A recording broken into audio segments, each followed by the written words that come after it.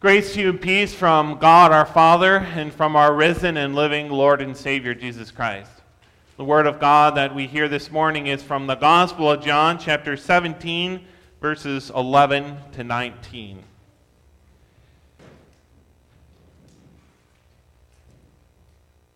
Holy Father, keep through your name those whom you have given me, that they may be one as we are. While I was with them in the world, I kept them in your name. Those whom you gave me I kept. And none of them is lost except the son of perdition, in order that the scripture might be fulfilled. But now I come to you, and these things I speak in the world, that they may have my joy fulfilled in themselves.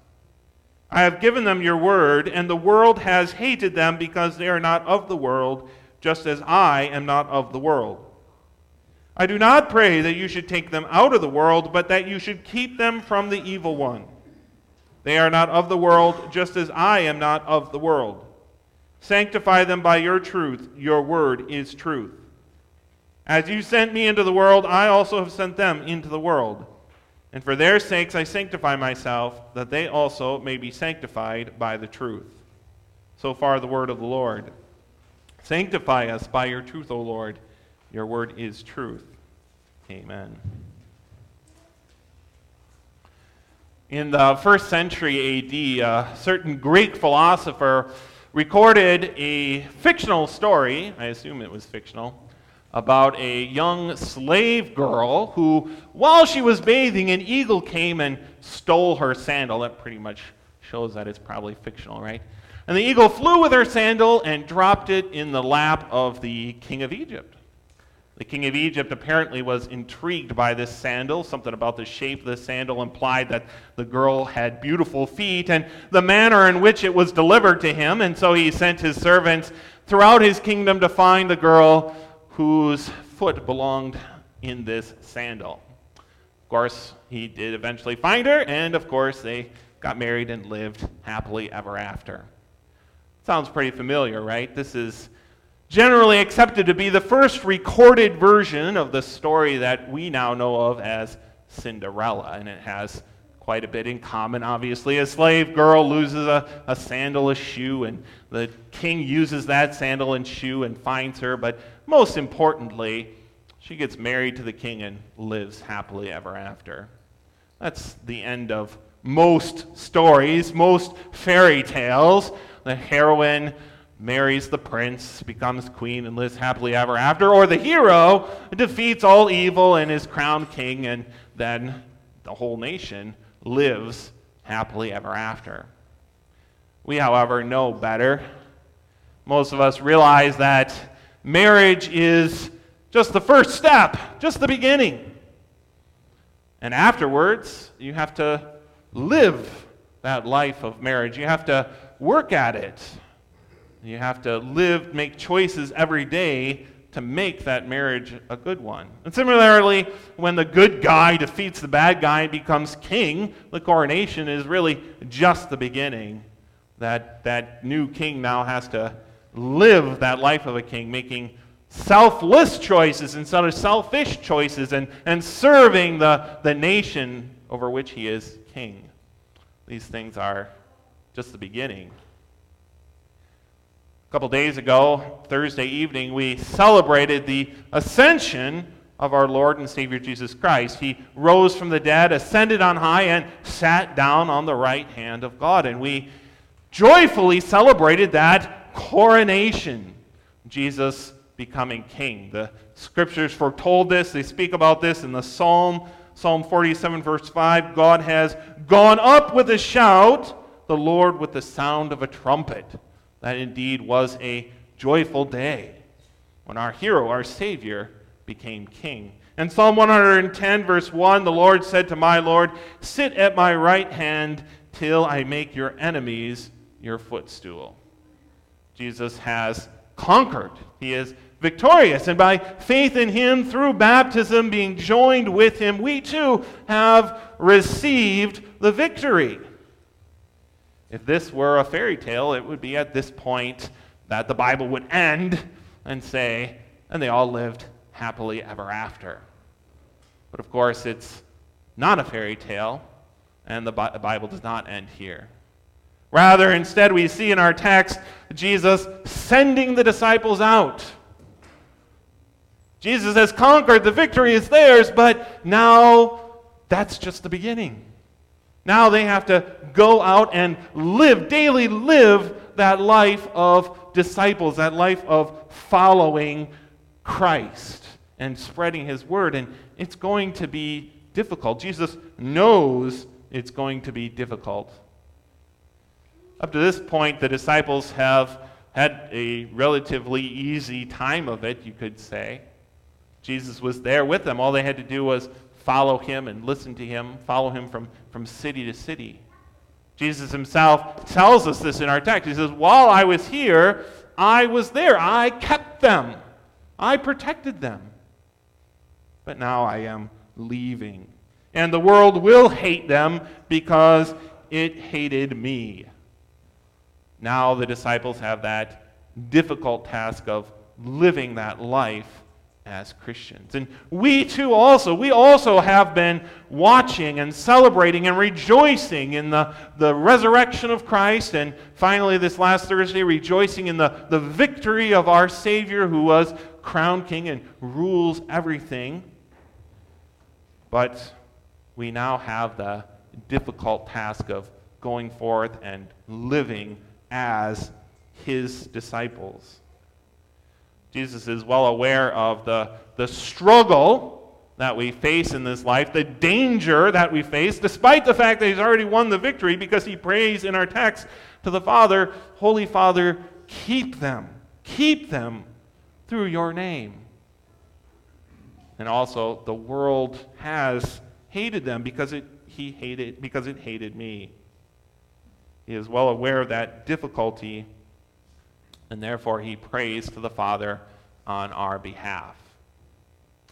This Sunday is a Sunday of transition, of moving from that glorious victory in Christ to that daily life. And this is why Psalm 1 is such a perfect psalm for this Sunday, for this week.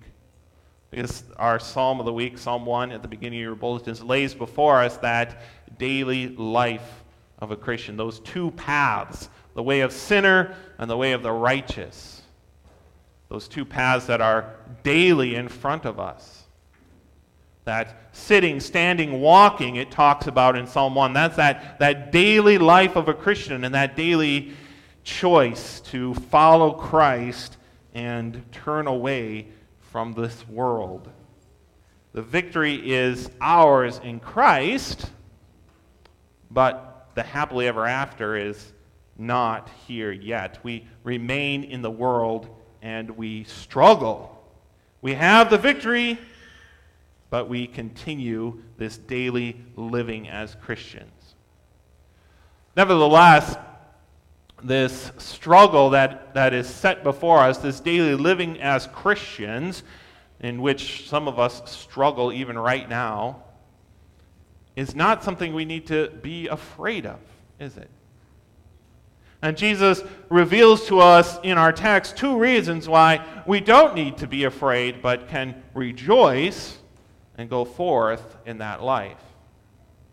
The first is because this daily life is not a burden, it's not a drudgery, but it is the fullness of Christ's joy in our life. And the second is because it is not accomplished by our strength or our decisions or our power, but rather by the power of the Father who keeps us in that way until the end.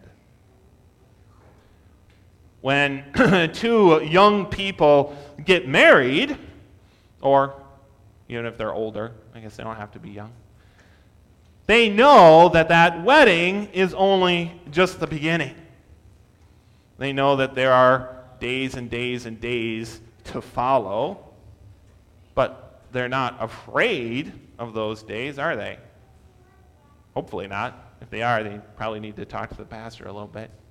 That's the whole reason they're getting married, is because they want to live that life as a married couple.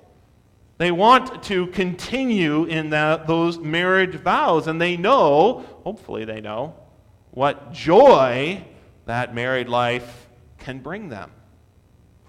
Jesus says the same thing about our life in Christ, doesn't he? He says in our text, John 17, verse 3, that they may have my joy fulfilled in themselves. This daily walk in Christ is not a drudgery, but the fullness of God's joy, the fulfillment of all God's promises in this life. That fullness of God's joy is going to reach its full potential in heaven. That's true in God's salvation when we come before his throne. But it's there. It's a part of our life as we live in Christ even now. And again, Psalm 1 fits in perfectly here. It describes for us that fullness of joy when it describes that man, Psalm 1 verse 3, what shall he be like? He shall be like a tree planted by the rivers of water that brings forth its fruit in its season, whose leaf also shall not wither, and whatever he does shall prosper. There's no doubt that marriage takes effort, takes work. It can be difficult, and sometimes in our marriages we can go through some very trying times, but it's effort that is well worth it. It's work that when you put the time in brings forth that fruit of companionship, of joy, of fulfillment as Christ meant marriage to be. It produces fruit. And so also our life as Christians, our life with Christ, there's no doubt that it can be difficult, it can be a struggle, it can be trying at times. But we have this promise from God that when we put in the time, it bears that fruit. You shall be like a tree planted by the rivers of water, that fullness of joy that Christ talks about. Yet this fruit, this fulfillment of joy, this bearing of fruit is not something that we produce, but something that the Father produces in us and through us. The victory is ours in Christ. The happily ever after is not here yet, but we have this promise in our text that God will keep us and strengthen us, guarding us as a precious stone. And in fact, that's exactly the picture that Peter uses when he talks about our Christian life, doesn't he? He says, you are precious stones to God, diamonds. He doesn't leave us sitting on the ground where we might be picked up by anybody, but he guards and keeps us in his love. This prayer that we have before us this morning, this prayer of Christ to the Father on our behalf, this isn't an iffy thing, is it? When Jesus prays to the Father, it's not, well, Father, if you have some extra time, you might want to look in on these people whom I've sanctified, whom I bought with my blood. When Jesus prays to the Father, we know that that's as good as a promise from God. When Jesus prays, keep them by your strength, we know that the Father says, yes, I will keep them. And so he has, and so he will. And we go back to Psalm 1 again, and Psalm 1 reflects this again. It's amazing how Psalm 1, even though it was written 1,000 years before Christ's prayer in our text, reflects so perfectly the words and the thoughts of Christ himself, because, of course, Christ was the author of both, wasn't he? The psalmist confesses this as well, that it is God who keeps us, and how does he keep us? Through his word. Psalm 1, he will meditate on his law day and night. It is through that word that the Father has promised to keep us. And as Jesus says, sanctify them by your truth. Your word is truth. God keeps us and guards us secure in the faith, but he does it through that word. If you go to a graduation ceremony, and I suppose many of you might be attending graduation ceremonies coming up within the next month. If you go to a graduation ceremony, you're probably going to hear someone, and maybe more than one someone, giving the students last-minute advice. That's what graduations often talk about, or people often talk about at graduations. Do this, don't do that. Remember this, don't remember that. These are the keys. This is the way to a successful life. But you notice that Jesus doesn't do that in our text. He knows that the life before us, he knows that daily living in Christ is going to be a struggle, but rather than giving us that last-minute list, do this, make sure you don't do that, here's the key to a successful life, instead he just ignores us and turns right to the Father and pleads with the Father, you, Holy Father, keep them by your strength, by your grace. It would almost be insulting, actually, if we didn't know how true it was, that he doesn't even bother to tell us, do this or don't do that. He knows that in our sinfulness, we are not going to walk in that path of righteousness. We're not going to maintain that Christian living. That in our sinfulness, we are going to wander off that path often. And so he just turns right to the Father. Holy Father, keep them by your grace. Notice how Jesus emphasizes in our text, Holy Father. The Father is holy. He is sanctified, right? And the Son, I have sanctified myself for their sakes. The Father and the Son are holy and sanctified, but we are not on our own. For their sakes, I sanctify myself. We are kept by the Father. We are sanctified through the Son. By his blood, our sins are forgiven. And because he died for that reason, and by the power of the Father, we are that tree of life, planted by that river, producing that fruit, going forth in that everyday life, that struggle of living to Christ. It's not going to be easy. It's not happily ever after yet. But it will be someday, soon.